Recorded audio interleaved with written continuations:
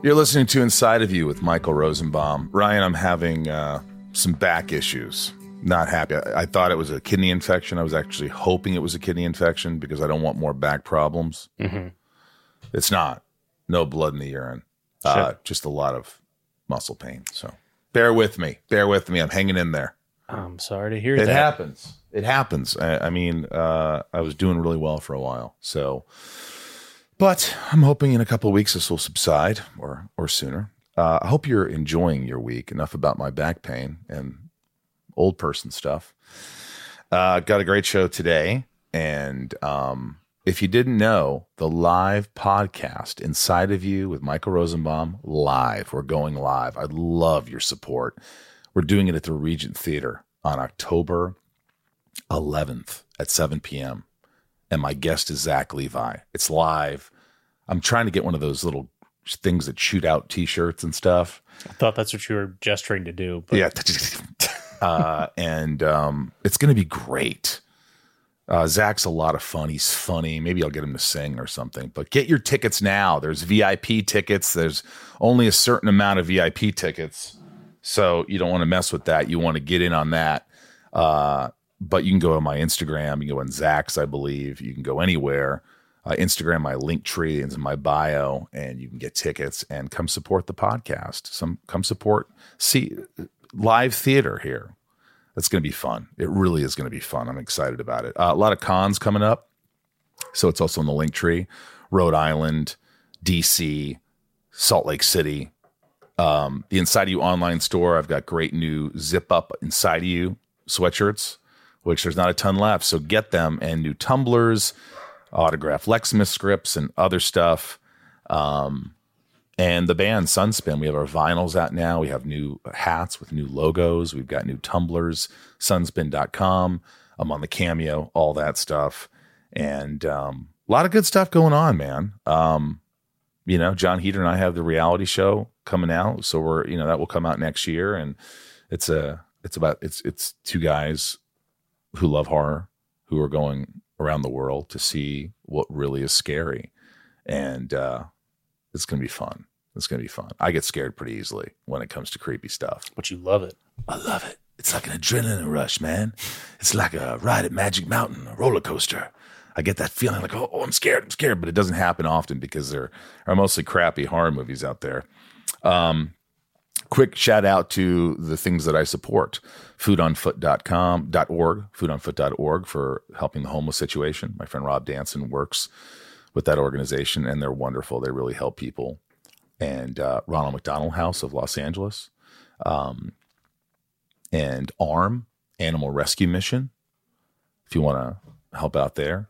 And most importantly, not that least importantly, is the Patreon to support the podcast. So if you want to support the podcast, patreon.com/inside of you, and I'll send you a message. You're really helping the show. Without you, we couldn't do this show. So if you want the show to stick around, please do it. Jamie Kennedy is someone I've known for years, and we did a little movie together.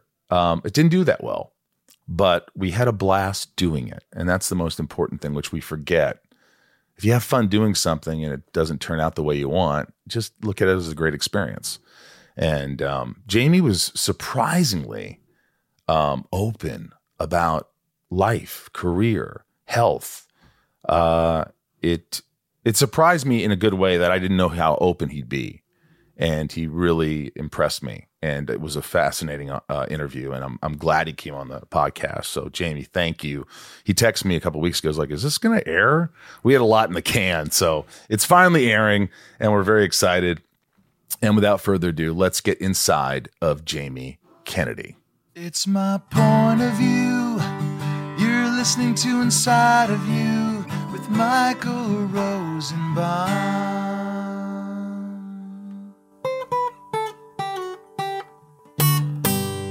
Inside of You with Michael Rosenbaum was not recorded in front of a live studio audience. Hey folks, wanted to highlight something important before today's episode. In case you weren't aware, myself and many of the guests are on strike alongside SAG-AFTRA and WGA. Today's episode and any we air before the strike ends were recorded before it began. So this is just a heads up in relation to some for the topics we may discuss. If you want more info on the strike, Visit sagafterstrike.org.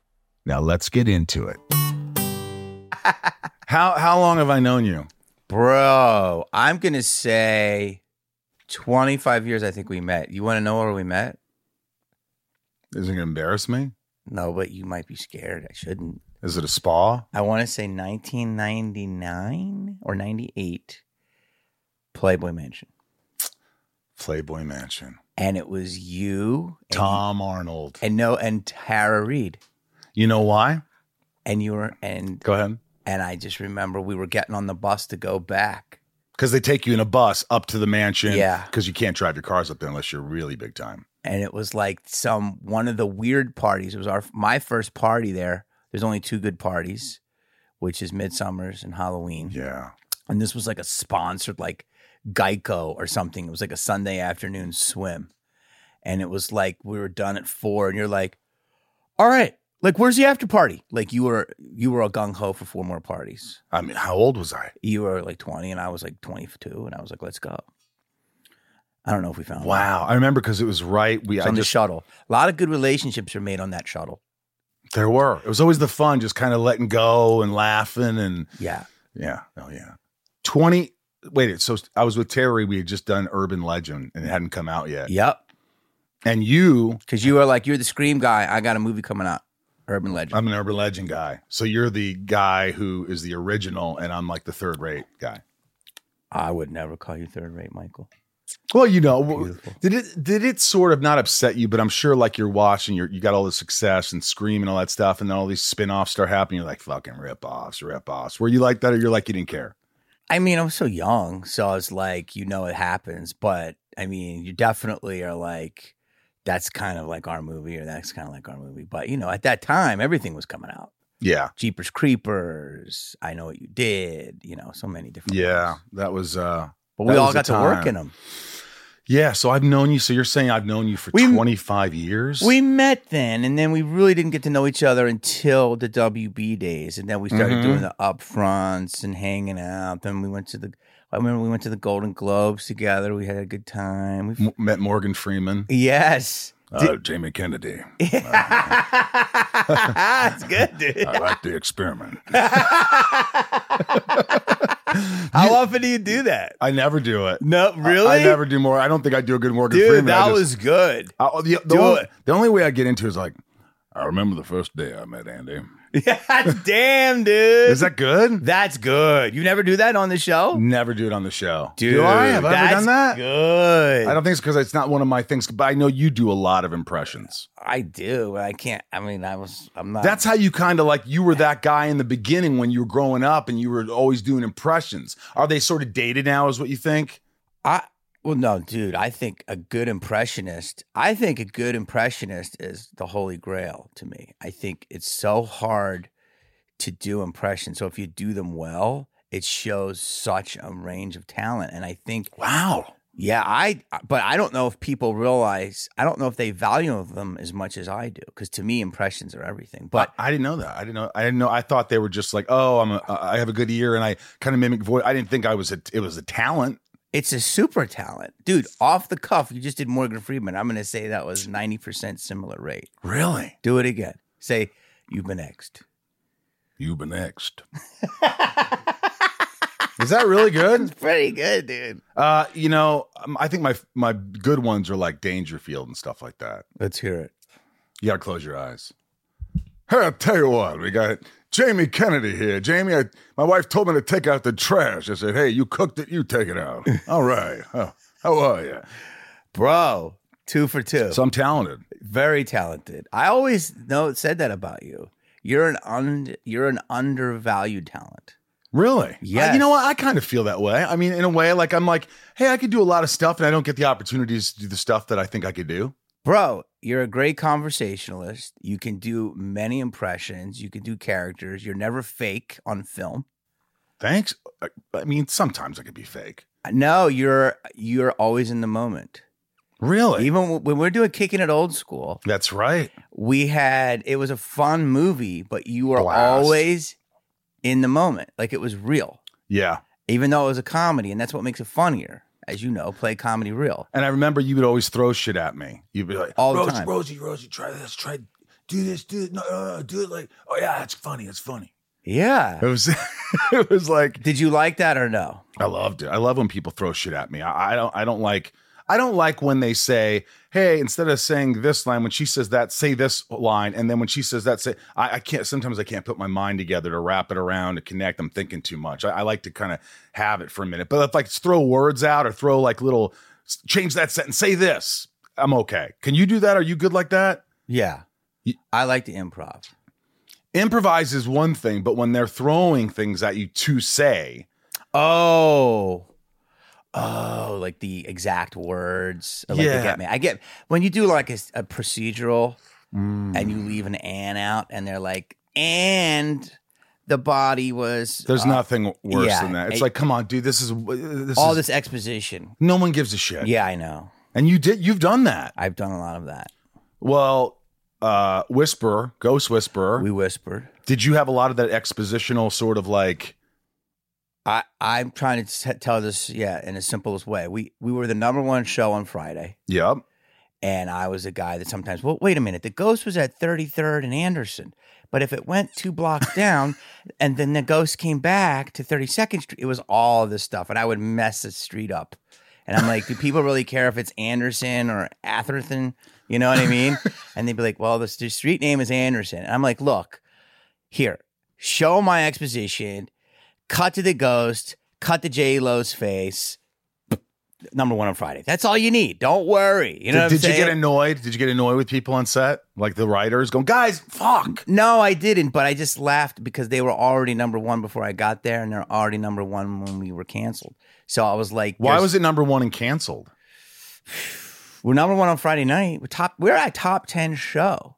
And they it was- canceled it. Yeah. Did 100 eps. I don't know. You know how this works. Yeah. It's just no The rhyme or studio reason. might have not been getting the deficit or But the ratings that you had then, if it was on now, they'd be like, oh, this is gold. insane. Because there's too many shows now.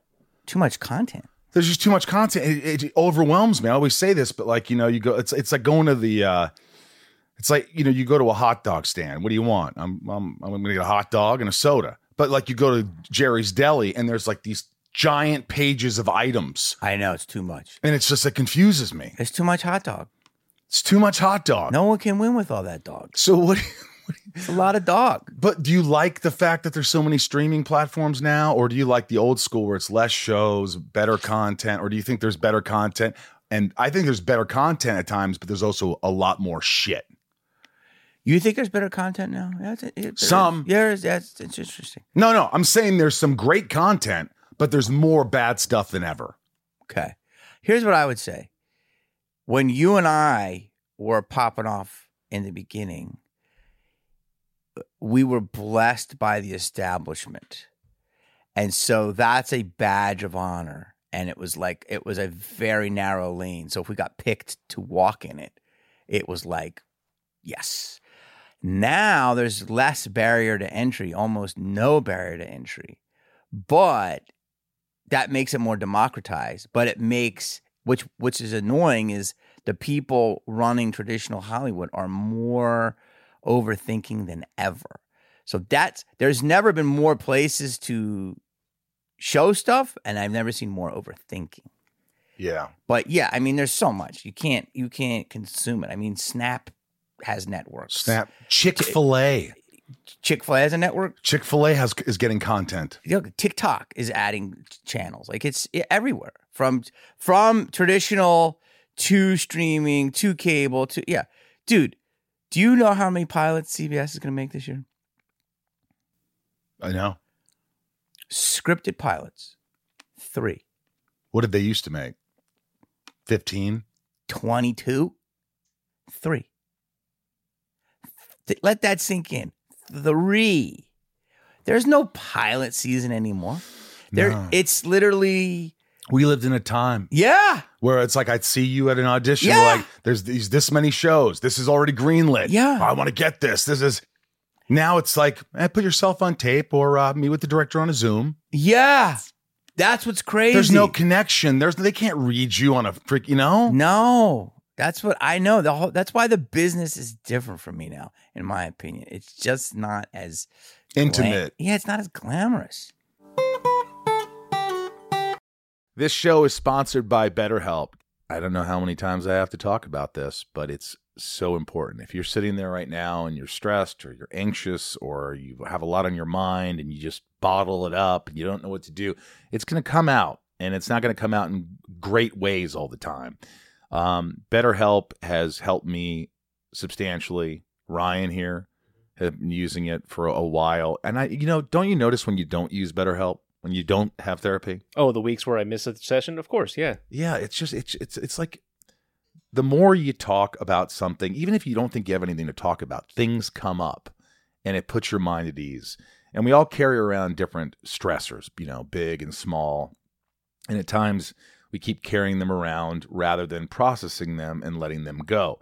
When we keep them bottled up, it can start to affect us negatively. Therapy is a safe space to get things off your chest and to figure out how to work through whatever's weighing you down.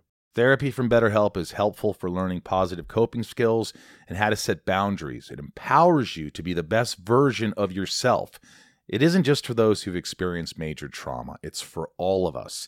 If you're thinking of starting therapy, give BetterHelp a try. It's entirely online, designed to be convenient, flexible, and suited to your schedule. Just fill out a brief questionnaire and get matched with a licensed therapist and switch therapists anytime for no additional charge. I think people think, oh, what if I don't like my therapist? If you don't, you switch them. It's that easy. Get it off your chest with BetterHelp. Visit BetterHelp.com/inside today to get 10% off your first month. That's BetterHelp, HELP.com/inside. Inside of You is brought to you by Rocket Money. I love Rocket Money. You know why? Because everyone should have Rocket Money because it just helps you save money. How many times do we have subscriptions that we don't even know we have anymore, and we're paying so much money, just throwing away money, Ryan? I found one. You did it. You told me. I got Rocket Money. I found one. I'm embarrassed to say how long it's been going on, but thank you for finding it. My God, it was embarrassing. Yeah, because it's like you want to watch some show and you go, I have to subscribe to this streaming whatever. And you start streaming the show, you watch it, you leave, and you forget after this trial period it kicks in and they're charging you $10 a month. It is embarrassing. 75% of people have subscriptions they've forgotten about. Before I started using Rocket Money, I thought I had, I have like 5 subscriptions. I could not believe it when they showed me I was paying for like 4 extra. Between, streaming devices and fitness apps, delivery services, it's never ending. And thanks to Rocket Money, I'm no longer wasting money on the ones I forgot about. Rocket Money is a personal finance app that finds and cancels your unwanted subscriptions, monitors your spending, and helps lower your bills so that you can grow your savings. Rocket Money has over 5 million users and has saved a total of $500 million in canceled subscriptions, saving members up to $740 a year when using all of the app's features. Rocket Money will even try to negotiate lowering your bills for you by up to 20%. All you have to do is submit a picture of your bill, and Rocket Money takes care of the rest. They'll deal with the customer service for you. And I like that. Stop wasting money on things you don't use. Cancel your unwanted subscriptions by going to rocketmoney.com/inside. That's rocketmoney.com/inside. rocketmoney.com/inside. Start the sentence with, the other night I'm watching MILF Manor. The reason I had this friend in Indiana, his name's Nate. And Nate is the guy who is a one word response. If I don't talk to him for months, I go, hello. And I go, Nate, what's going on? Well, not a whole lot. I go, cool, man. How's the family? Fine. Cool. How's mom? Not bad. Cool. Anything cool going on? Nah. So Nate, who's not very talkative, starts going, I go, how was last night? Because I was in Indiana recently. And he goes, I go, what'd you do? He goes, well, couldn't sleep. I go, why not? He goes, I don't know, but I started watching MILF Manor. And I go, okay. And this show, he says, is about these 48 to 60-year-old women, MILFs, with 20-year-old men who like MILFs. But that's not even the best part of it. That's Get legal? ready. Get ready for the twister. Okay. I love that they're filming that. When they reveal the kids, I say kids because 20s, you're young. They're all the MILF sons. So the sons are having sex with different MILFs as the MILFs having. There were there's sons around. It's a train wreck, and I had to watch it just because I was like, I have to. And I was up till 4 a.m, like Nate, watching effing MILF Man. How many eps? 8. What's it on? This is my whole joke. It's on the fucking Learning Channel. No. TLC is making MILF Manor. Here's where you're going to learn, kids. Wow. You're going to learn how to F a 60-year-old woman. It's teaching. Dude, are you kidding me? I can't make this shit up, man. Wait a minute. So all the dudes who are stupping their other MILF's kids. So it's one big DNA fest. One guy's having sex with 4 different MILFs. One MILF is having sex with 4 different guys. Not his mom, not the mom. They never go mom to son. Oh no, that would be weird. that would be weird. Incest MILF manner. But I mean, how much weirder can you be? And it's like, and who created this? You know what upsets show? me out of all this? Mastermind. Here's how my effed up mind works. Wait, one dude's taking down 4 moms. At least 3. Really? Yeah, and one. Sorry if you're listening. I hope you're interested. This one Asian. This one, so they put these little notes, stick-it notes on a bill, on a board, I'm right? sure they do have sticky notes. And it says there's quotes. There's like, oh, not quotes, but there's like, I had sex in an elevator with my boyfriend once in a movie theater. I had this. So they're going that night. They all the young kids ask their moms. They guess what their moms put, and their mom, one of the moms goes. He goes, you were the elevator? And she goes, no. And he goes, well, what were you? I had sex with your best friend. And the kid almost starts crying. It's real. And it's just, she starts crying because she didn't realize how upset he'd be somehow.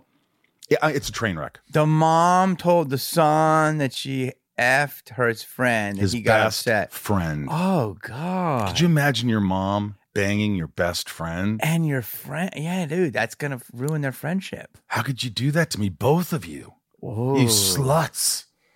Anyway, enough about MILF Manor. But yes, the whole industry is like, and by the way, this is why it's messed up. In my crazy mind, I'm thinking, I would have come up with that and they wouldn't have bought it. Yeah, that's true. That's ridiculous. Why would we do that? But some asshole pitched it, sold a show. MILF Manor's making hundreds of dollars. Yeah, that's true. How many shows do you think you've pitched since you started?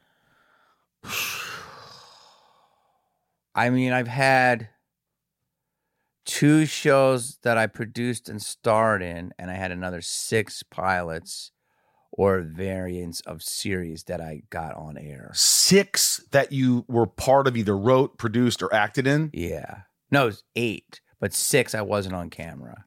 So let's say 8. That's ridiculous. Out of how many? Well, like some went 30 eps, some went 6, some went pilot. But what about the ones that didn't get made or bought? Out of shows, I've probably pitched. I would say it's not as many as you think, but it's one show, a lot of pitches. I pitched one show, 23 networks, and everyone laughed and they never bought it. So at least 100 different ideas I've taken around multiple times. And you've had 8 that. Yeah, about 8%. It's not terrible. That's really good. Yeah, but I never got past the 60. Like I had one more season for syndication. Do you know what I'm saying? Like my show would have been one more season syndication, and then boom. Jamie Kennedy Experiment. Yeah. Why was it I know it was canceled after 2 seasons, but it was the highest rated show. Why did they just let it go so quickly? I'll tell you exactly why. So we got the show, we were making the show. The show is like when things in Hollywood are made good, I believe they're made kind of on a fluke, right? So the show started because Jordan, who is a great guy, love him, gave us very big breaks, Jordan Levin. He was running the network and he was cool. He was like us. He was like a young guy. You're right. He loved to go to Morton's. He loved to drink wine. Always smiling. He's always happy. He knew pop music. He was fun. He was and Suzanne Daniels also young and exciting. And the WB was this new place where I've never seen programming for younger people, let alone a whole network dedicated to it. Right? That was like young YA. Yeah. And it was Sarah Michelle was like, the poster child. Yes. Yeah. So he was a big fan of comedy. And he says, I want you to do a tape for the salespeople. And he says, I want you to go and do a prank on them. And you're going to play a big guy. You're going to play the network's nephew who's got ideas for products. And they're going to film it. And they filmed it. And I was in there pitching like Coca-Cola salesperson. I'm like, let's go back to the original formula, bro. He's like, what do you mean? I'm like, a little cocaina. Like people need more energy. Red Bull's killing you. Let's figure this out. Colombian Coke. Like the guy was like, so everything was a new product that I would just give it the Swiffer, like all these different products. Great reactions. Huge thing. Played it at the upfronts as a break in between show and show. So they're showing you Smallville or, Seventh Heaven. They're showing a break. And this show was shown as the break. It killed. It was the perfect thing because it was on the advertiser. So it wasn't sold yet. No, This was just a. It was literally. It was like a sizzle interstitial to keep people happy as they're showing new shows and keeping the advertisers happy. Were you surprised that it went this well? I knew it went well, and I knew that if it did something, he's a creative guy, so it would have been an idea. It was perfect because we played it at the place where people were buying the stuff, and it was their friends who were getting pranked. It was like 2,000 people in New York killed, and he's like, "We got to do a show." Like that night, he's like, "We got to do a show." Okay, so it takes off, and boom, numbers are great and all that. So yeah, then we do it, takes off, numbers are great. And then second year, we're traveling more, orders the whole season. The third year, get the whole season order, a ton of cities, corporate sales. What happened was there was a corporate restructuring and the head of, I want to say, Warner Brothers TV changed. And so Jordan left, and a new guy came in.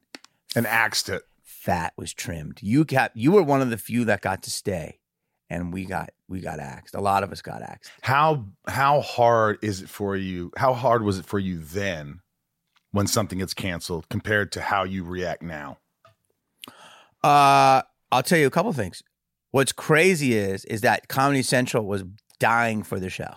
This is a good moment for you. Like, it hurts me. Two places wanted it. ABC Family and Comedy Central. Comedy Central was begging for the show. They said, we're going to pair it with Chappelle. The studio or somebody in ownership goes, we're not going to sell it to you unless you take all episodes produced. And they did because they were planning on doing more seasons. And they said, no, we're just going to buy what we want now. And he goes, you have to take all future episodes. And they said, no. That deal was killed. And they sold it to ABC Family.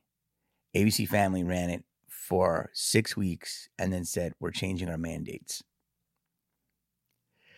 So it was gone in 6 weeks. Comedy Central, meanwhile, Chappelle blows up because of reruns, because of the DVDs. Would have got that second window, I believe. So when it was canceled, though, I was doing a lot. I was doing movies. I was doing stuff. So I was like, okay, it was a good run, an amazing springboard. I'll look at my next thing. But when it went down, I had a few other things go down, and then I was definitely bummed. Would I be as bummed as I would not be nearly as bummed now, but then I was pretty damn bummed. Like, do you remember the feeling of like, just waking up every day was hard? Are you that kind of guy who gets depressed? Like, I deal with depression. I deal with anxiety where you sort of like can't get out of bed. I'm a failure. Is that where your mind goes? I remember I had a series of a few things bomb. And I remember I was having parties at my house a lot. It was me and my buddy Stu. Okay. Yeah. So Stu would come over and he would bring people and we would hang out. I remember drinking like wine and I remember just not giving a shit. So I was definitely self-destructive. I wasn't like, I was like, let's get back on the horse. But I was like, I needed to vegetate. So I was I was doing whatever I wanted to do. And I wasn't destructing myself, but I wasn't exactly being proactive. And I did that for about 8 months. 8 months. Of just, but like going and gorging on sushi, coming back, going to a club, hanging out all night. A lot of 6 filling the void. A lot of 6 a.m.ers. Do you know what I'm saying? Right. No, we've all been there.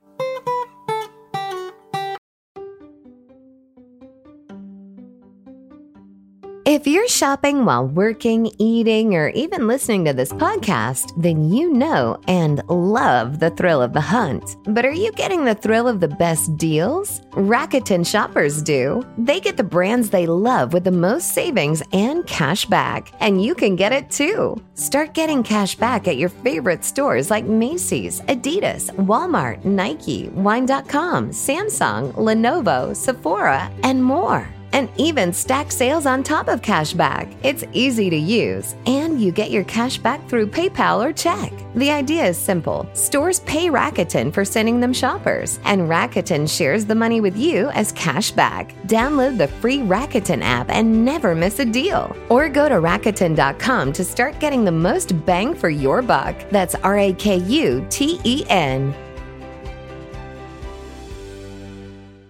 What's up, everyone? It's Reality Steve, your number one source for all things Bachelor Nation and reality TV. Every day, I'm giving you the behind-the-scenes juice and your info on all your Bachelor Nation stories, and also interviewing some of your favorite reality stars. My name has been synonymous with spoilers, but I'm so much more than that. Give me a listen. The Reality Steve Podcast, part of the Believe Network. Just search BLEAV on YouTube or wherever you listen. Yeah, and it's people don't realize how depressed you can get. Like, I'm always about going to the next thing, but people don't realize that you give your soul to something. Passion. When it is stopped, it is like you're getting cut off. It's like instant. That's like why reviews can be so brutal. You work a year and a half on something, and people just lacerate it with the swipe of a pen. And sometimes they do it because for some reason they don't like you. Yeah. Oh, big time. Or they're trying to get clicks, or they're trying to be funny. It's like, I always tell it, man, you can't really judge a man until you walk in his shoes. And it's like, our business is incredible. We are so fortunate. Yes. But what did we do to get there?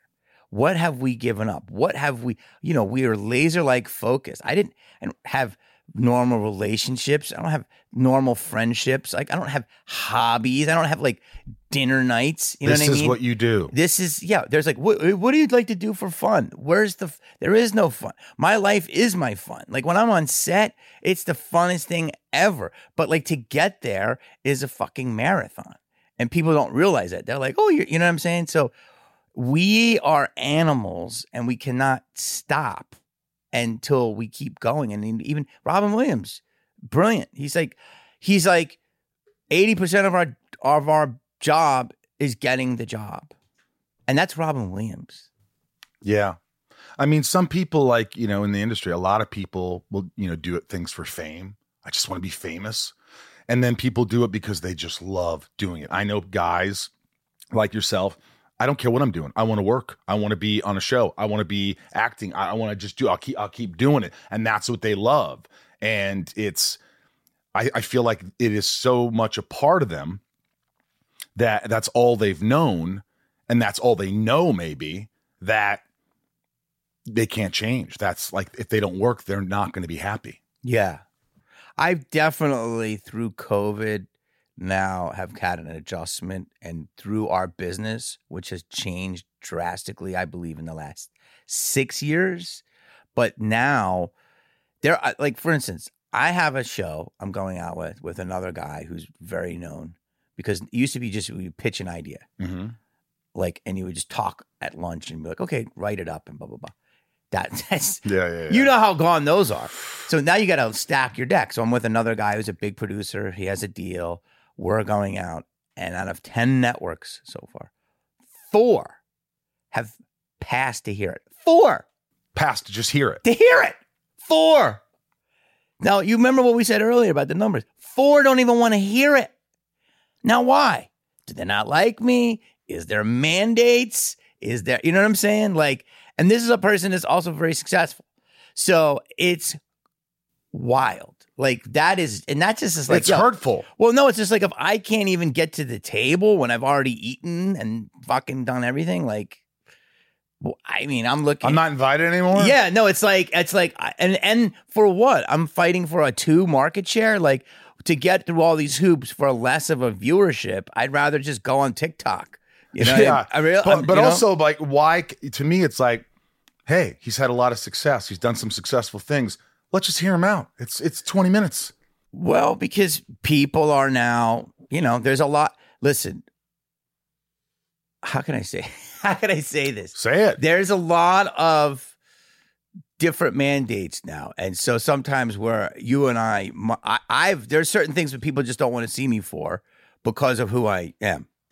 Do you know what I'm saying? And I think that's okay. But it's like, it's not the best man win as much as it used to be. Do you agree with that? Absolutely. I think that, like, if you have a great idea, I don't give a shit who did it.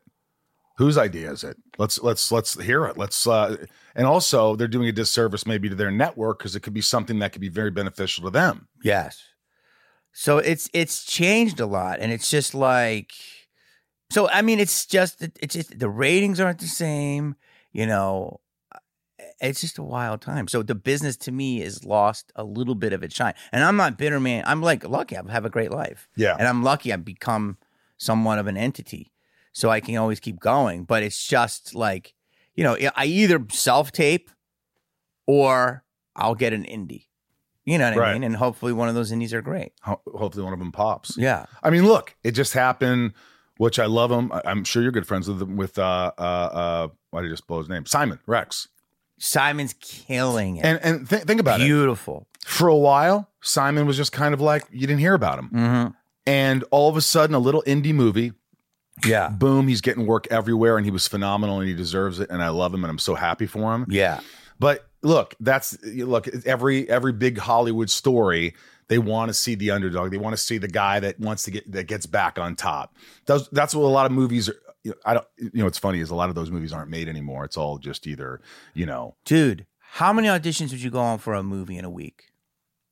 Back in the day, at least a couple or a TV show.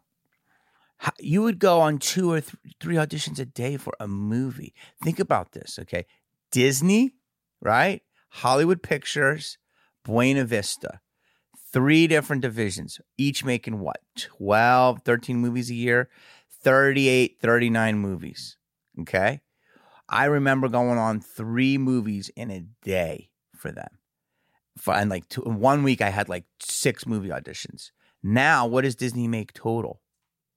8 movies a year, $400 million a movie. And they're usually animated or something. Well, some are animated, but then the rest are like 12 stars, super stars. Right. So there's the mid-level to $8 to $10 million movie is done. And so it's just like, how can we make this huge piece of pop culture Americana? How can we turn it into a ride? How can we do it? Like, where are the urban legends? Those are going to streaming. Where are the Screams? Would Scream be made? The original idea, I see, I have to really search because I don't use Rotten Tomatoes as a gauge anymore because it's absolute bullshit. Yeah. Because everybody who knows movies or anything about movies, next time you look at a movie and it says 95%, watch that movie and also look at the audience score, which is usually significantly lower. Look at the audience score, not Rotten Tomatoes. There's something completely messed up with that because the movies that I find good a lot of times are like the 52%, 58%. Yeah. But the 90s are always crap. Or, not always crap, but they're mostly not as good as, these critics say they are. So you're saying the critics are conspiring together? I don't know. I like conspiracy theories. I will say that I don't know. I'm not saying this. The audiences will pick a movie that works that they may not like, but it'll be killing with the audience. But you can manipulate an audience by saying 95% on Rotten Tomatoes and everybody rushes to see it. And you make your money and then they're like, yeah, that was like a 75 maybe a 70. Man, that wasn't a 90. Who's doing that? And they're fucking all like that. And then I'll dig on Shudder to find some little horror independent movie from 2007 called Isolation, which is like an independent movie of The Thing and Alien combined. And I'm like going, fuck yeah. Dude, you just woke up. I did right before you got here. I did too, but you just woke up. Yeah, I just like, and I'm you got look, mad. I was. I like it. It does. It's what passion. gets you mad? It's passion. Yeah. Because I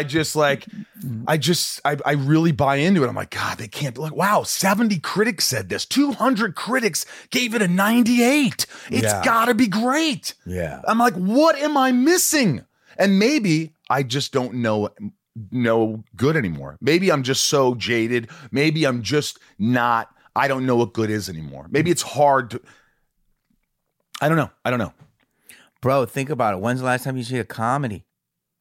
I can't tell you the last comedy that I saw. Oh, MILF Manor was pretty funny. Exactly. But that's what you're going for your comedy. When's the last big comedy movie? They're not making them. They're not greenlighting them. Yeah, you're right. They're not. Let me ask you this. I like this. This is good. You do? This is great. Okay, good. I like that you're yelping it in the middle of it. What, yelping it? Yeah. Guys, 5 stars, Yelp. I'm just like looking back. Like I read, like, you know, when you first started, you were doing extra work. You were working at Red Lobster. Do you ever look back and go, dude, with all the success and some failures, whatever, that, hey man, look, I'm here still. I'm here. Look what I've done. Are you able to do that, or you kind of don't look back and you're just looking forward? Well, I love Denzel, and he's always like, my favorite movie is my next one. And I think that's a brilliant mindset. But no, I definitely, because of all the stuff we're talking about, I definitely feel like I don't sit and revel in my life, but I definitely know I'm fortunate, and I'm like, I'm a thing. I know how much money I have, like, in terms of like what's safe, and I'm like, know the part of legacies I've been a part of. Like, I've been a part of some pretty cool legacies. Yeah. I've also done some, you know, movies that have only coming out on Pakistan Redbox, you know. Right. These things happen. But I do feel that I feel good. Like, many people tell me that our generation is the last generation of true fame. And after us, it was all social media and different. And there have been people that come out, legacy stars like Jennifer Lawrence and Channing Tatum. Yeah, terrific actors. Yes, but not as many as they were. Now it was like there's a lot of social media stars in there. If you don't have a following, you're saying, then you're not a movie star. Well, no, like we were traditional fame, picked by the establishment. Right. We didn't have any built-in audience, or like they didn't know what we were. We didn't have a video that go viral for us, like, you know, slipping on something, or, you know, a fake prank, or, you know what I'm saying? Yeah. So it's I get it. And good for them. No, good for them. But like Jen Ortega now is the next megastar. You know, she's a new legacy star. But again, there's not many people of this caliber, where in our day more people would come out. You could have a couple people pop. And so I'm very fortunate that I have made a name, and I don't sit and revel in it, but I do know that, yeah, I've done something, and I'm lucky. Yeah. Are your parents still with you? No, they passed, but thank you for asking. When? The last 7 years. My dad was about 6.5 years ago. My mom was about 3 years ago. I'm sorry. That's okay. How hard was that? It was, well, my dad was easier because he was going down, and then my mom was also going down. And I mean, they lived to almost 90, so I was a late. But it doesn't make it easier. No, but I have some, some issues with my mom's death, but I've processed it a lot. And Issues like how? just, having these last conversations that I didn't really get to have, but we had them throughout her life. Right. But, I was there so much, and I tried to time it. My sisters tried to time it, and then she just went in her sleep, which I guess is a good thing. But I was there. I was with my dad. My whole family was holding my dad's hands, looking in his eyes as he died. That's like insane. But it's like literally picture perfect Charles Dickens death. Like it was like so people are like, dude, you understand how rare that is. And my mom, I wasn't there.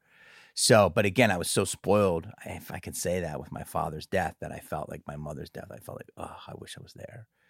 Yeah. But, I'd gone back and forth so many times, and I canceled stuff. And then I was like, I got to keep my life going. So I tried to schedule it. And so, Well, you know that they were proud of you, right?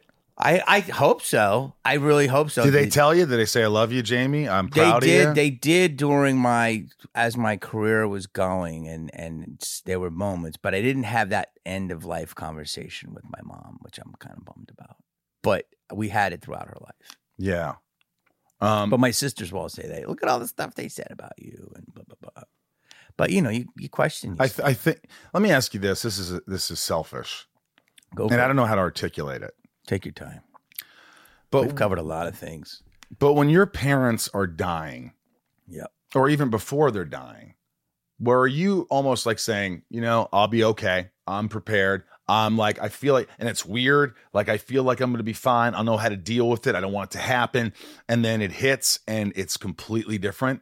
Or were you sort of like, what was the juxtaposition? What was the feeling before and the feeling after? Could you prepare yourself for it? Do you have both your parents? I do. Okay. That's beautiful. It is. But there's a lot of history. There's a lot of things that will never be talked about. And they just won't be. Okay.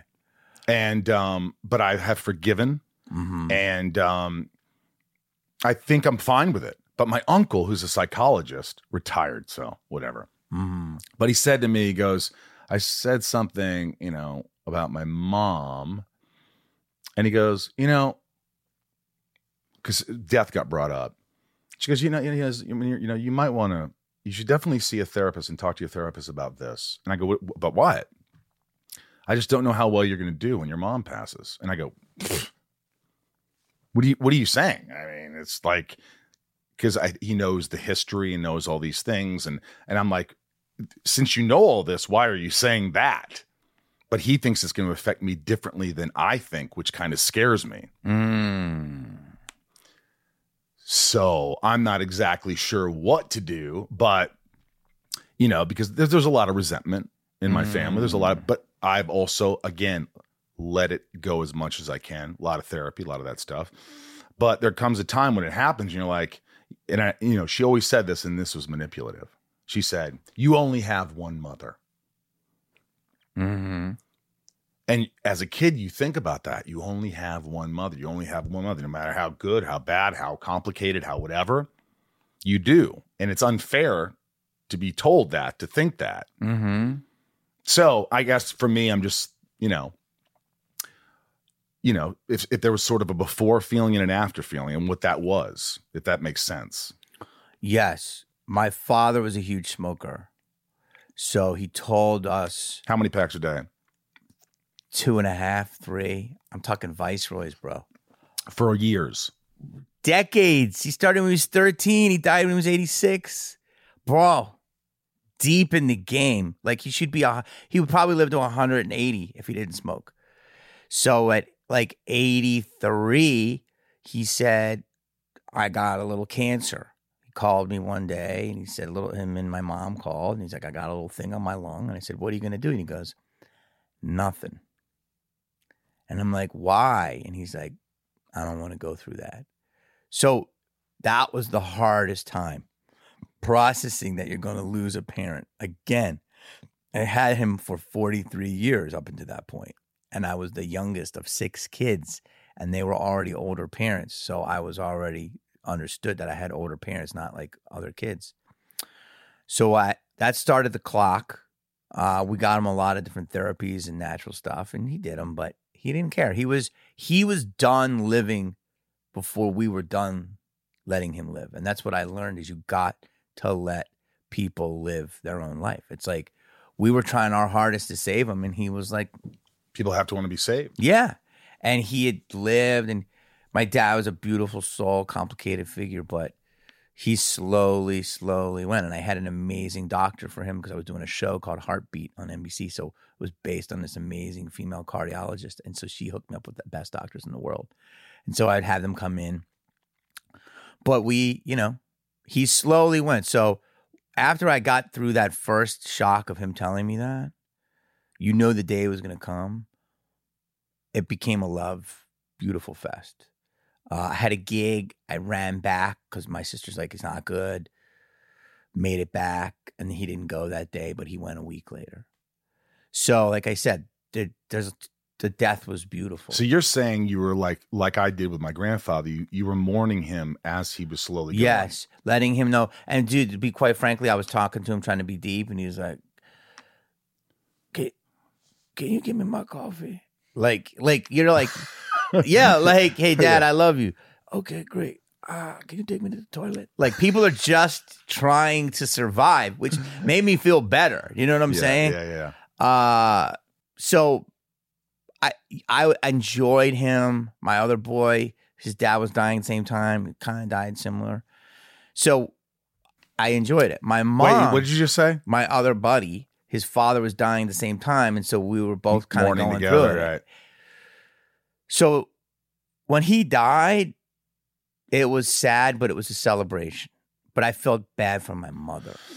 Yeah. Because my mother lost her hip. This was her hip. 58, maybe I think 60 years, bro. I was able to throw them a huge 50th anniversary party. All my family was in a great event. And I think they did. I think it was either 59 or 60. 60 years, bro. That's unheard of. You and I, we can't be committed for what? 60 seconds? No. It's like different worlds. So his was a beautiful passing. My mother's, we knew she was going to go too, but she kept coming back. And I was filming a CSI episode, and I told them, and they're like, they were so sweet. They rearranged it so I could go back. I go back. She didn't pass. I was doing a stand-up show. I quit, went back. And she just kept, and she lasted for a good 4 more years. Jeez. And so it was incredible. And they say that people will stay alive for you, and we give them that energy. But she literally, at the end of her life, this is not, like, she was almost like a head. Like, she was just like, hey, can you put that blueberry in my mouth? Like, I mean, I was like, she all lost functions. So it was almost a relief for her. Like I said, I have some things of like not holding her hand, not looking in her eyes, not saying, Mom, I love you, talk to you on the other side. Those moments. But again, people say that's a perfect ending. But I felt almost a relief for her pain. I know that sounds crazy. She was a month out of that. That's being human. Yeah. And then but how I felt after that, dude, I'll tell you 2 things. I felt like I'm alone. Because I have brothers and sisters, but, we have some good relationships, some complicated. And I have a huge family, but I talk to them more now, like cousins and different people. That's nice. I felt like I'm alone, but I'm also free. Yeah. Do you know what I'm saying? I do. I know exactly what you're saying. And I've been my parents' parent since I was about 28 years old. Me too. I've been taking care of them. Well, my mom for me. It was like, I'm already kind of been my own parent. And like for the first year, I was like, oh, am I gonna, like, no one's giving, I'm always doing my own money. It's like you don't have to worry anymore. No. Like it's almost like as bad as it might sound, it's like them passing is sort of also a relief for them, but also a relief for you. And you can not have to worry and not have to be there all the time and not have to it's emotional and exhausting. And it's like, it's crippling. And there is a quantum entanglement. Like when my mother died, I felt her pull. My mother's a very strong presence, gave me my moral backbone. My father did too, but my mother was like, made me a good boy. You know what I'm saying? Like I do obey the laws in a lot of ways, but I'm also very lash back at the system. but she gave me morals. My mother would never steal a penny.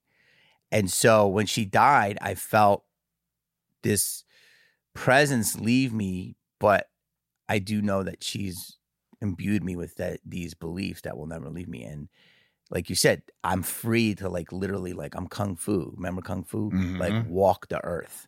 So you feel like you could now. You're ready to live. I mean, we live.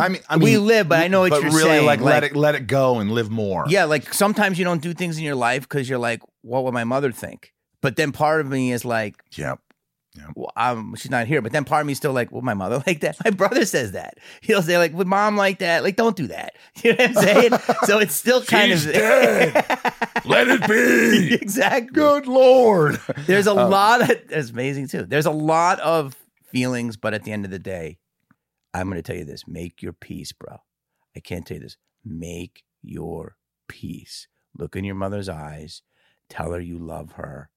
And then make sure that she's proud of you, that what you've done, what you've achieved and going on this world. And then just clean your side of the street. That's all I can tell you. Get me emotional, Kennedy. And time will heal. Time heals. Like there are certain things with my mother's death that I was like a little bit still, like I said, unsettled with. Time has been the great regulator. And time makes the lovers feel like they got something real. But you and me, we got nothing but time. And time won't give me time. You got to pay a royalty, but the brilliance of George Michael. Actually, it's Culture Club. It's Boy George. Michael George. Boy see, George. See that? That's the 5G. Listen, I love you, and I want you to do that. I will. It wasn't a deterrent. It wasn't me deflecting, but it was. But I'm still. I hear you. You said something about 8 minutes ago. You said, you and I were single. Why are we single? This and that. You're 52. I'll be 51. I have a girlfriend now. How long? A couple years. That's awesome. I know. Well, let me ask you. Do you feel like there is a pressure in your later years where people you'd always hear, whether it be your mom, your we dad, could have the single convo. Go ahead. Whether it's your mom, your dad, your brother, whatever. Did you feel like your friends were saying, like, yeah, this is great. You're single a lot of times. Now you're not. But you don't want to be alone when you get older. That's the reason. Everybody says that's the reason. You just got to find someone so you're not alone. I want to find someone that I want gives me the reason not to want to be alone. Yeah. Yeah. So what's your question? It really is more rhetorical. I would say, look, the death, there's a couple of things here, dude. We're going here. It's like the deaths have changed me, and COVID has given me another perspective, and our business, the way I believe it's changed, has given me a lot of perspective. So I remember I would walk around my house and I'd be alone, and we would have different friends come over, and I would be like, I love my freedom, but yes, our life can be, I love my alone time, but our life can also be lonely.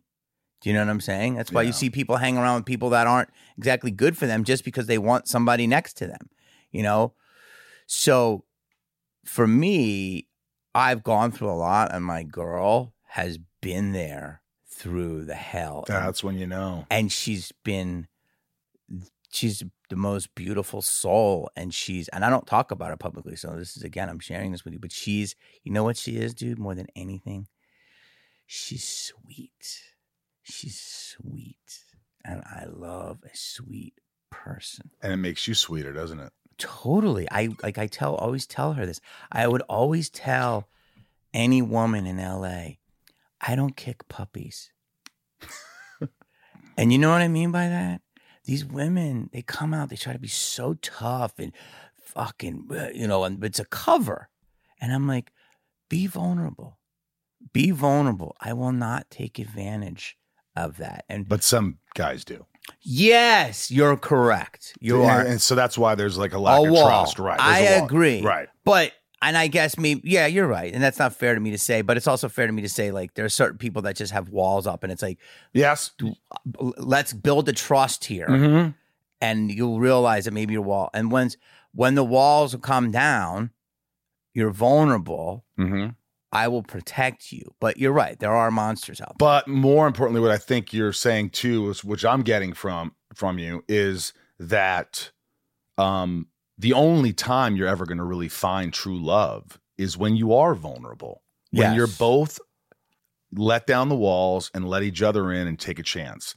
I think that's what I'm gathering is that, you know, my therapist, I went to this place because I was really depressed and stuff, and I just wasn't in a good place a couple years ago.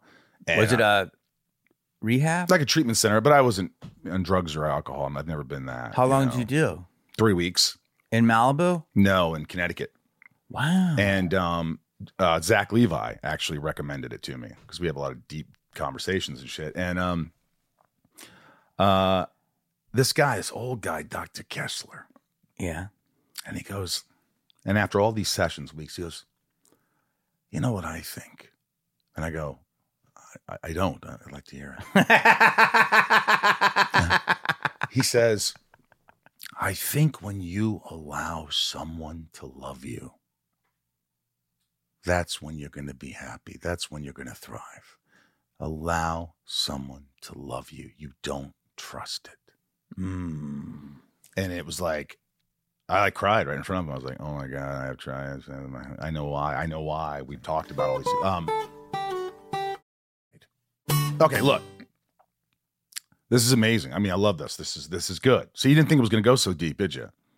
I didn't know. Well, with comedians, mostly you think, oh, we're just going to joke back. But I like to, this is real shit. I like that. Yeah. Wait. Okay, can I comment on that? Yeah. Here's what happened. Because your mommy issues that's what's affecting your relationship. Sure. And you want to blow that off? No, I'm not blowing it off. I'm like, you're not wrong. But I will say this.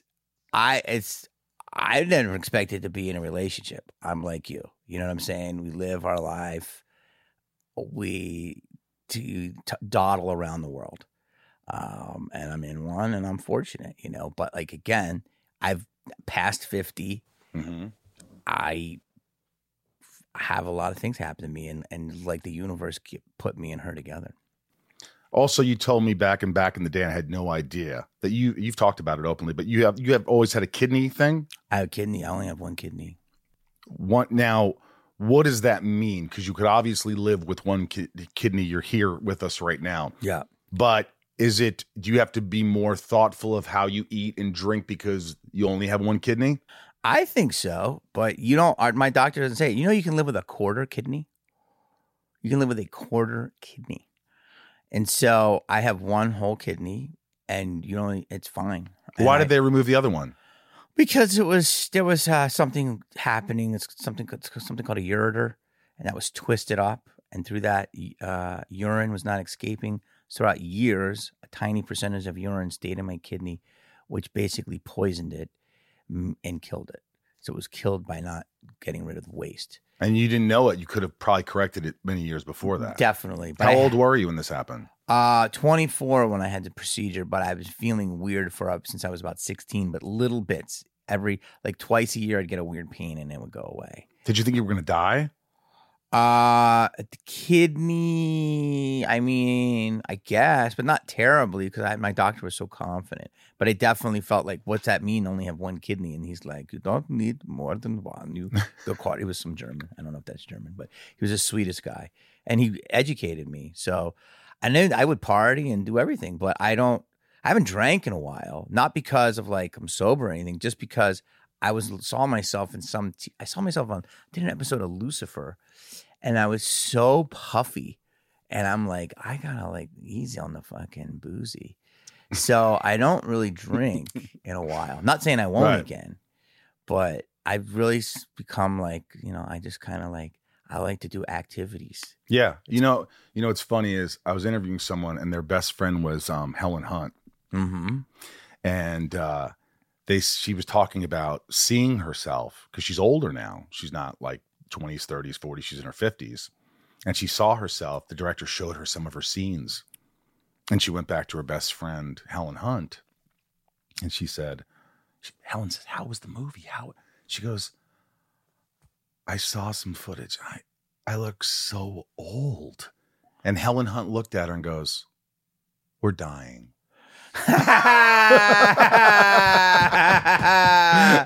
Brilliant.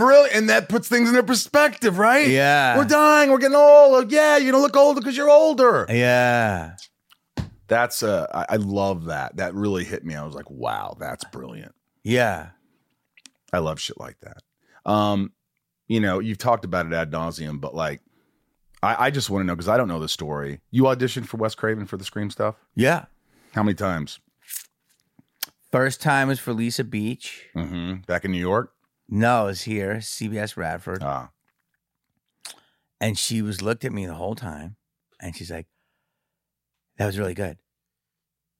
And like, people say that, but you don't know, right? And then she goes, could you come back Thursday to meet the director? And I said, yeah, are you serious? She goes, yeah. And then I left, and I didn't know if it was going to reel or not. And Katie Mason, my agent, called and said, honey, you're going back Thursday. So then I went back, met Wes, very quiet. Yep, I worked with him too, yeah. Did the scenes, and then he was like, that was good. And I was like, does that mean it's good? He's like, that was really good. And so then I was like, boom. Then Did you know all your lines inside out? No, that's what's great, bro. You can look at my audition tape. I'm holding the script. I'm looking down. I'm improvising. Do you remember when directors like Wes, why they're the greatest? Because they play. It wasn't audition. It was play. And he saw. He saw an essence. When I got Three Kings, David O. Russell made me read for 3 different characters. He goes, go to the bathroom and learn this stuff. Okay. And come back. Nah, I don't like that. Go to the bathroom and learn this one. But you didn't learn it. You kind of just I just did it. Then we improvised. We did it essence. It's essences. Now if you miss one line on a fucking self-tape on a Zoom, you're dead to them. It's like, that's the difference between auteurs and corporate, creative of art. Corporations can't make art. Auteurs do, Wow. TV, art is not made by a committee. That is my opinion. So it's made by a singular vision. So I went, I auditioned, and then the crazy shit is that I was filming Romeo and Juliet, and my agent called and says, I have 2 auditions for you next Saturday. I was like 6 weeks down there, and they go, you got to get back here, but they're not flying you back. One was a screen test for a movie, The Pest, and another one was a movie called Scream. And I went in, and I killed at The Pest. And then I went for Scream, and I think I did really good, but my hair was pink. And there was like 8 people in the room, and they were like, and I remember Mariana, she's like, your hair, it's pink. And I go, I know. And she goes, why? And I go, because I'm doing Romeo and Juliet. I'm doing with Leo. Leo, Romeo and Juliet, it's going to be a big Baz. And she's like, okay. And like, I just was like, I'm going to lose this fucking job. I'm like, we could dye it. I'll pay for the dye job. I can dye it. You know what I mean? Like, I'm wrapping in 2 weeks. Long story, be 10 podcasts to tell you how I got the job. Right. But it was getting it, losing it, getting it, losing it, getting it, losing it. Wes loved me. The producers loved me. The studio wanted a name. I wasn't a name. Back and forth. And then Wes, God rest his soul, he said, this is my guy. Did you keep in touch with Wes or not really? All the time. He was a father, another father figure, a beautiful soul. I can tell you multiple stories about him. He would have dinner parties. One of the coolest things I remember about this business was he lived up on, yeah, I know. He signed it. Mm-hmm. Beautiful. He lived up on Solar Drive. Big views. Beautiful views. And to get to his little section, you had to drive through like 2 other houses. So it was like this little like, what is that called? Like a cul-de-sac? Yeah. And Pauly Shore lived in the other one. And Pauly, when Scream 2 opened up to #1, he put a huge banner from across the cul-de-sac, house to house, and said, "Congratulations, Scream 2, like biggest opening of November in history." Like it was like the biggest opening of November or something. He says, "Congratulations, you killed it." It was so fucking beautiful. That's awesome. And I'll never forget it. And Wes loved it, and he kept it up there, you know. And these are the stories that you don't hear, right? And because Paulie knows, he knows how hard it is to make a movie, let alone a hit movie. And so Wes would have these dinner parties, and he would have different people from, like Heather from She's coming on the podcast. Oh, that's amazing. Yeah. He had Angela Bassett from, Vampire in Brooklyn. He would have Robert. He would have different of us from Scream. And his place was like this, where he would have memorabilia from all different movies. And next to his bed was this little frame of something. And I said, "What is that?" And he said, "That's my hack license." And a hack license is the license to drive a cab in New York City. And it said, Wes Craven, LAC cab, whatever, 1971, 1972. And I said, "Why do you keep that next to your bed?" And he says, "Because when I get up every morning, I look at it and I say to myself, this is something I never want to go back to."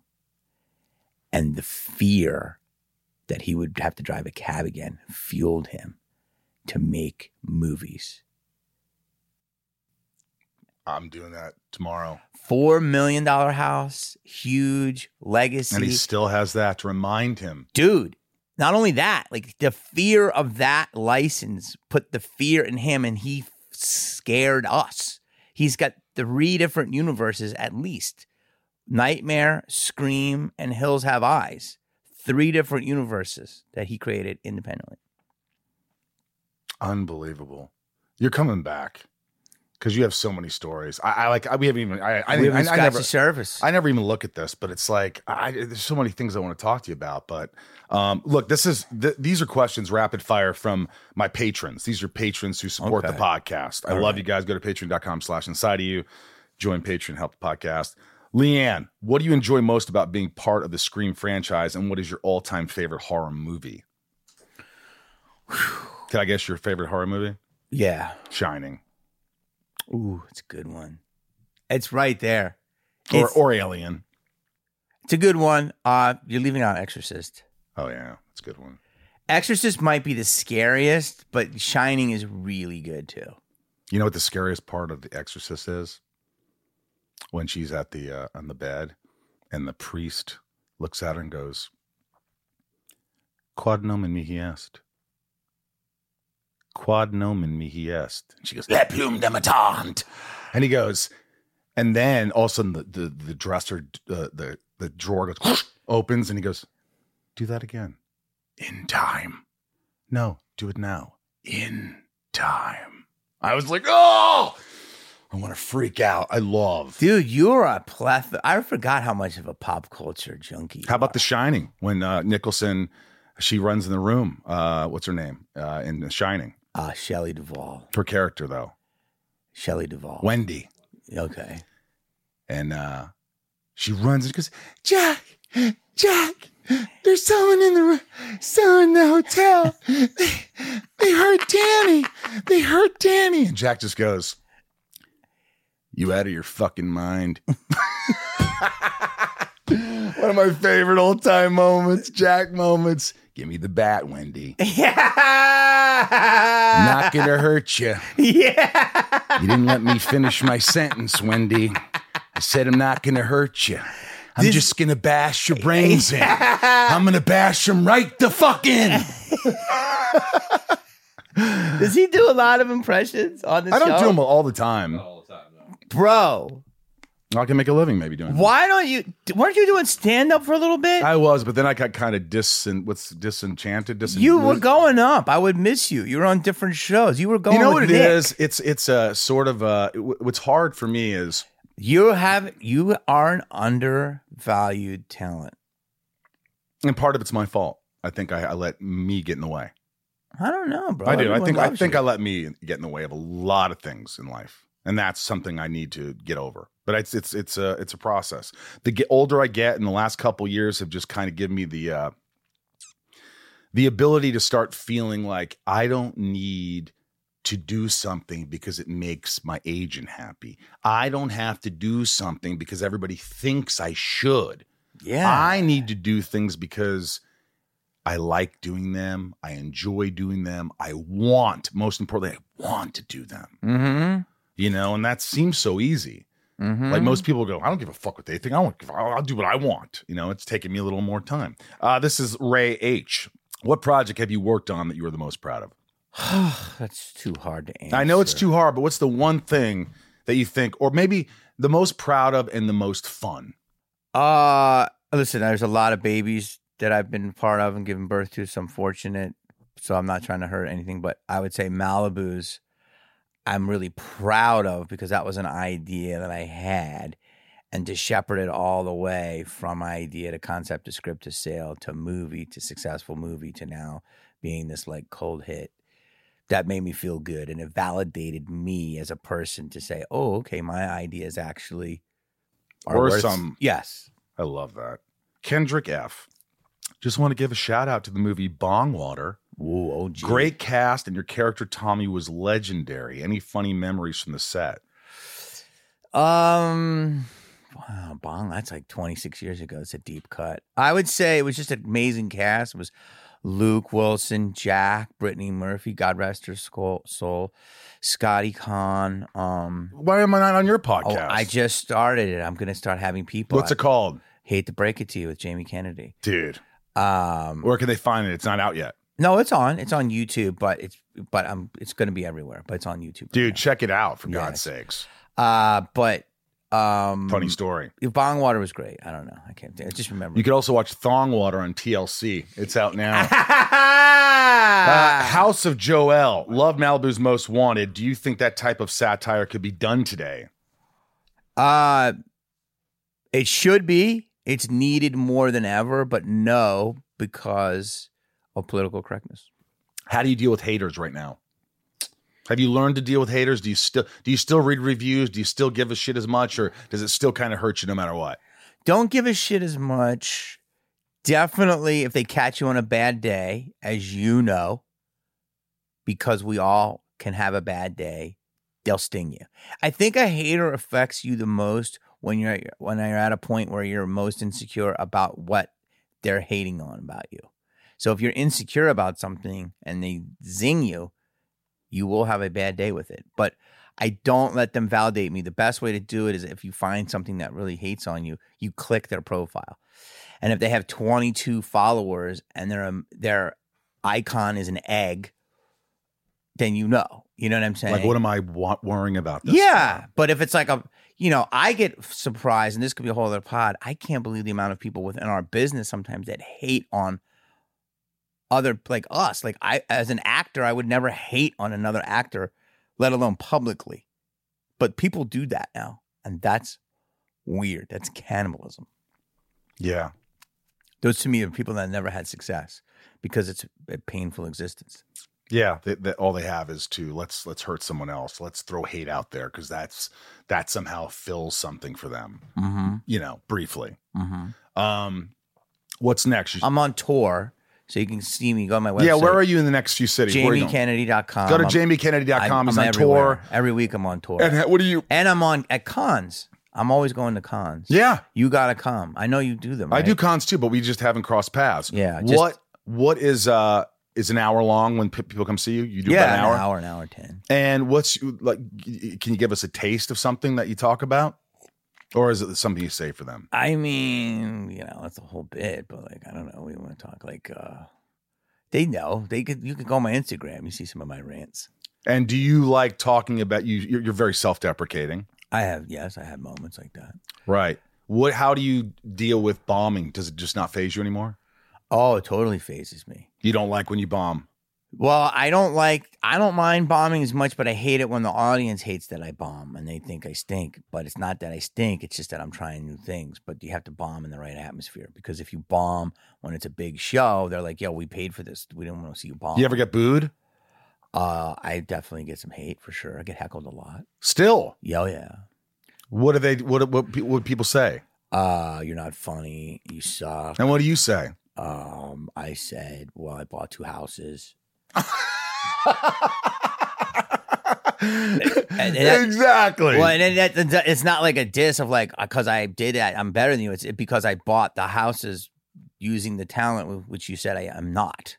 You know what I'm saying? Like, right. I didn't buy them as a plumber. I bought them being funny, which you said I'm not. I love it. So, I love it. You know, Dice Clay had one of the best lines a long time ago. He would never be here right now doing his comedy from yesteryear, but he still does it. But Dice is up every week. Is he? Yeah. He's still doing the same shit? I don't know, but Dice is one of our edgiest comics. Oh, so he still does that same shit. I didn't know that. He's everywhere. I gotta go see him. But anyway, I remember he was in Arsenio Hall in circa 1990 something.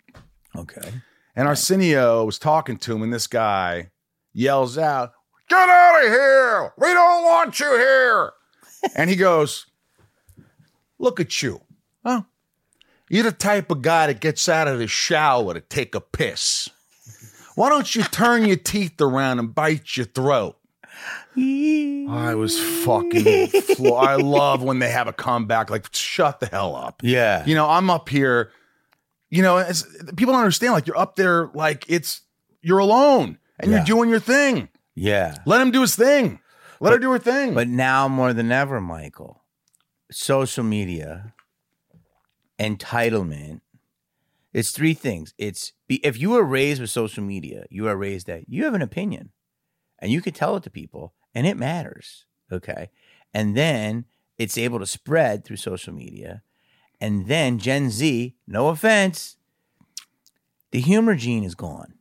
I love Gen Z because they're compassionate generation and they're much more inclusive, which is beautiful, but they don't get sarcasm.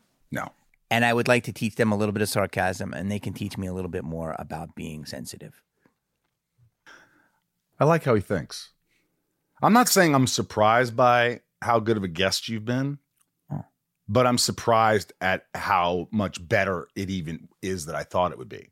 Oh, thank you. No, because this is what it's about. Like, people, it's interesting. Everything we're talking about is interesting. Or, you you talk about death, and it just I really enjoyed this. Thanks, buddy. I haven't seen you in I know too long. So I want to meet the girl. Yeah. Will you come back? Yeah. I don't say that very often. I just really enjoyed this conversation. Of you. You're very open. I like that. I feel like I could say anything, and and that makes me want to go. There's still more. I would, love like that. Guys like Robert Patrick who came on, and Michael Biehn from Aliens and Tombstone. These guys let go and they fucking talk about what they want to say. Legends, and J.K. Simmons and talking about his brother's suicide and it's just real shit. Yeah, and I appreciate you. Thanks for coming out. Love you, buddy. Love you too, man. Thank you. There you have it. I hope you enjoyed that interview. If you liked it, please follow us on our socials at Inside of You Podcast on Instagram and Facebook, Ryan, and at Inside of You Pod on the Twitter. Join Patreon to support the podcast. If you liked it, write a review. It helps the podcast so much. And Ryan, you doing all right? I'm hanging in there. Are you? As are you. As are we all. Yeah. I'm just trying to hang in there. It's just, sometimes things happen and you just have to... It's part of the equation. It's like it's part of your life now. So like, what do? You just go, okay, hopefully this will get better. This will get better. That's all you could hope for. Yeah, man. Things happen. That's all they ever do. Yeah. Yeah. I took a nice pot taffy last night and that helped. And I watched some stuff. I watched some ghost hunter shit. Some ghost hunter shit. But I mean, that's kind of what the reality series is going to be. We're not ghost hunters. We're just 2 guys who love horror and are goofy and are going to go see if stuff's really scary. What if you actually have like a ghost experience? I'll shit my pants. Yeah. If I have a ghost experience, everyone will know. They'll know because I'll be so animated and I'll be emotional about it, I'm sure. So it's called Scared. It won't come out till next year, but a lot of cool stuff going on, and hoping the strike will end so people can start getting back to work and all that. Things are slowly happening, it looks like, on that front. Slowly happening. I think things are starting to ameliorate. Did you watch a spelling bee last night? No, too, with your... it's a word that I learned in Word Power in high school, and I use it. It means to become better. Ameliorate. I lost a spelling bee in 4th grade once on the word autumn because I was AUTUMN. I got ahead of myself and I forgot the U. Really? I was so bummed. Well, F you, Ryan. I know. For missing that. I have not forgotten. I was in a spelling bee too, and at first they do the whole school, and I got narrowed down to the top 10. But I was a decent speller, but I wasn't a good student. Mm-hmm. But like anytime there was competition or something, I remember my teacher, Mrs. Meyer, she would teach us. She taught us a lot of things. There are very few good teachers in my life. She was one of them, but the spelling of encyclopedia. She taught us in song. ENCYCLOPEDIA. She also taught us the linking verbs. Huh. Is, am, are, was, were, be, being, been, has, have, had, do, does, did, shall, will, should, would, may, might, must, can, could. Oh, that's cool. Yeah. And now she's in the soap game. What do you mean? Mrs. Meyer? Oh, Myers soap. Yeah, pretty good. All right, we love you. Thanks for watching the podcast. Right now, it's the top tier patrons who they get boxes from me every couple of months and sign stuff and write little notes, and you get a bunch of cool stuff. So join Patreon, and if you want to be a top tier, that's great. You're really helping the podcast. Patreon.com/inside of you. But let's go to the top tiers. Ryan, I'm going to read them out, and maybe I'll do an impression, and you'll try to see if you can do it. If I can't, I'll just read it. Nancy D. Leah Kristen. Little Lisa Yukiko. That wasn't anything like I said.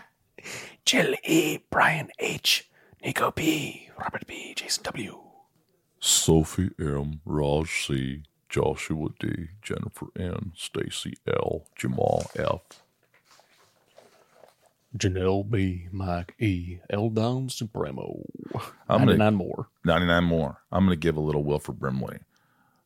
Diabetes. What does he say? He says, have a bowl of Quaker Oats. Santiago M. Chad W. Leanne P. Mattias. Belinda N. Dave H. Sheila G. Brad D. Ray H. Tabitha T. Tom N. Talia M. Betsy D. Angel M. Rhiannon C. Corey K.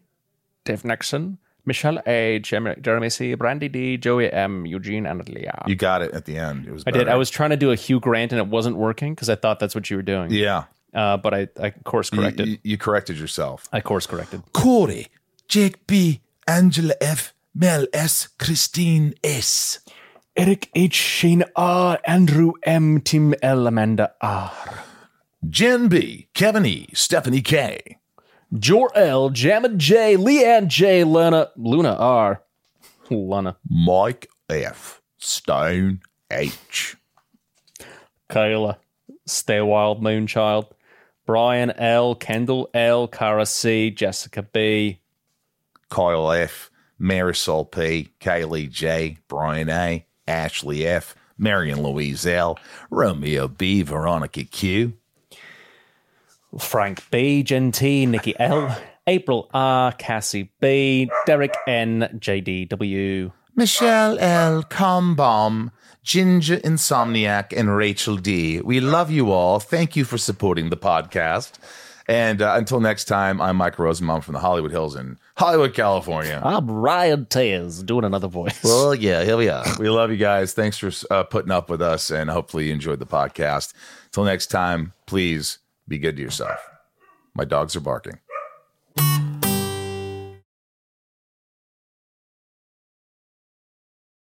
Welcome to Talkville, the ultimate Smallville rewatch podcast. Guest star Sarah Carter as Alicia Baker, although I didn't really work with her a lot. But Tom did, and they had some real big smoochy scenes. Yeah. Can we talk about that? Could there be any more sex? What was a 3-page makeout scene that just kept going? Good Lord. We get it. They have chemistry. Jump in now or catch up on any of the past seasons of Talkville on YouTube or wherever you listen.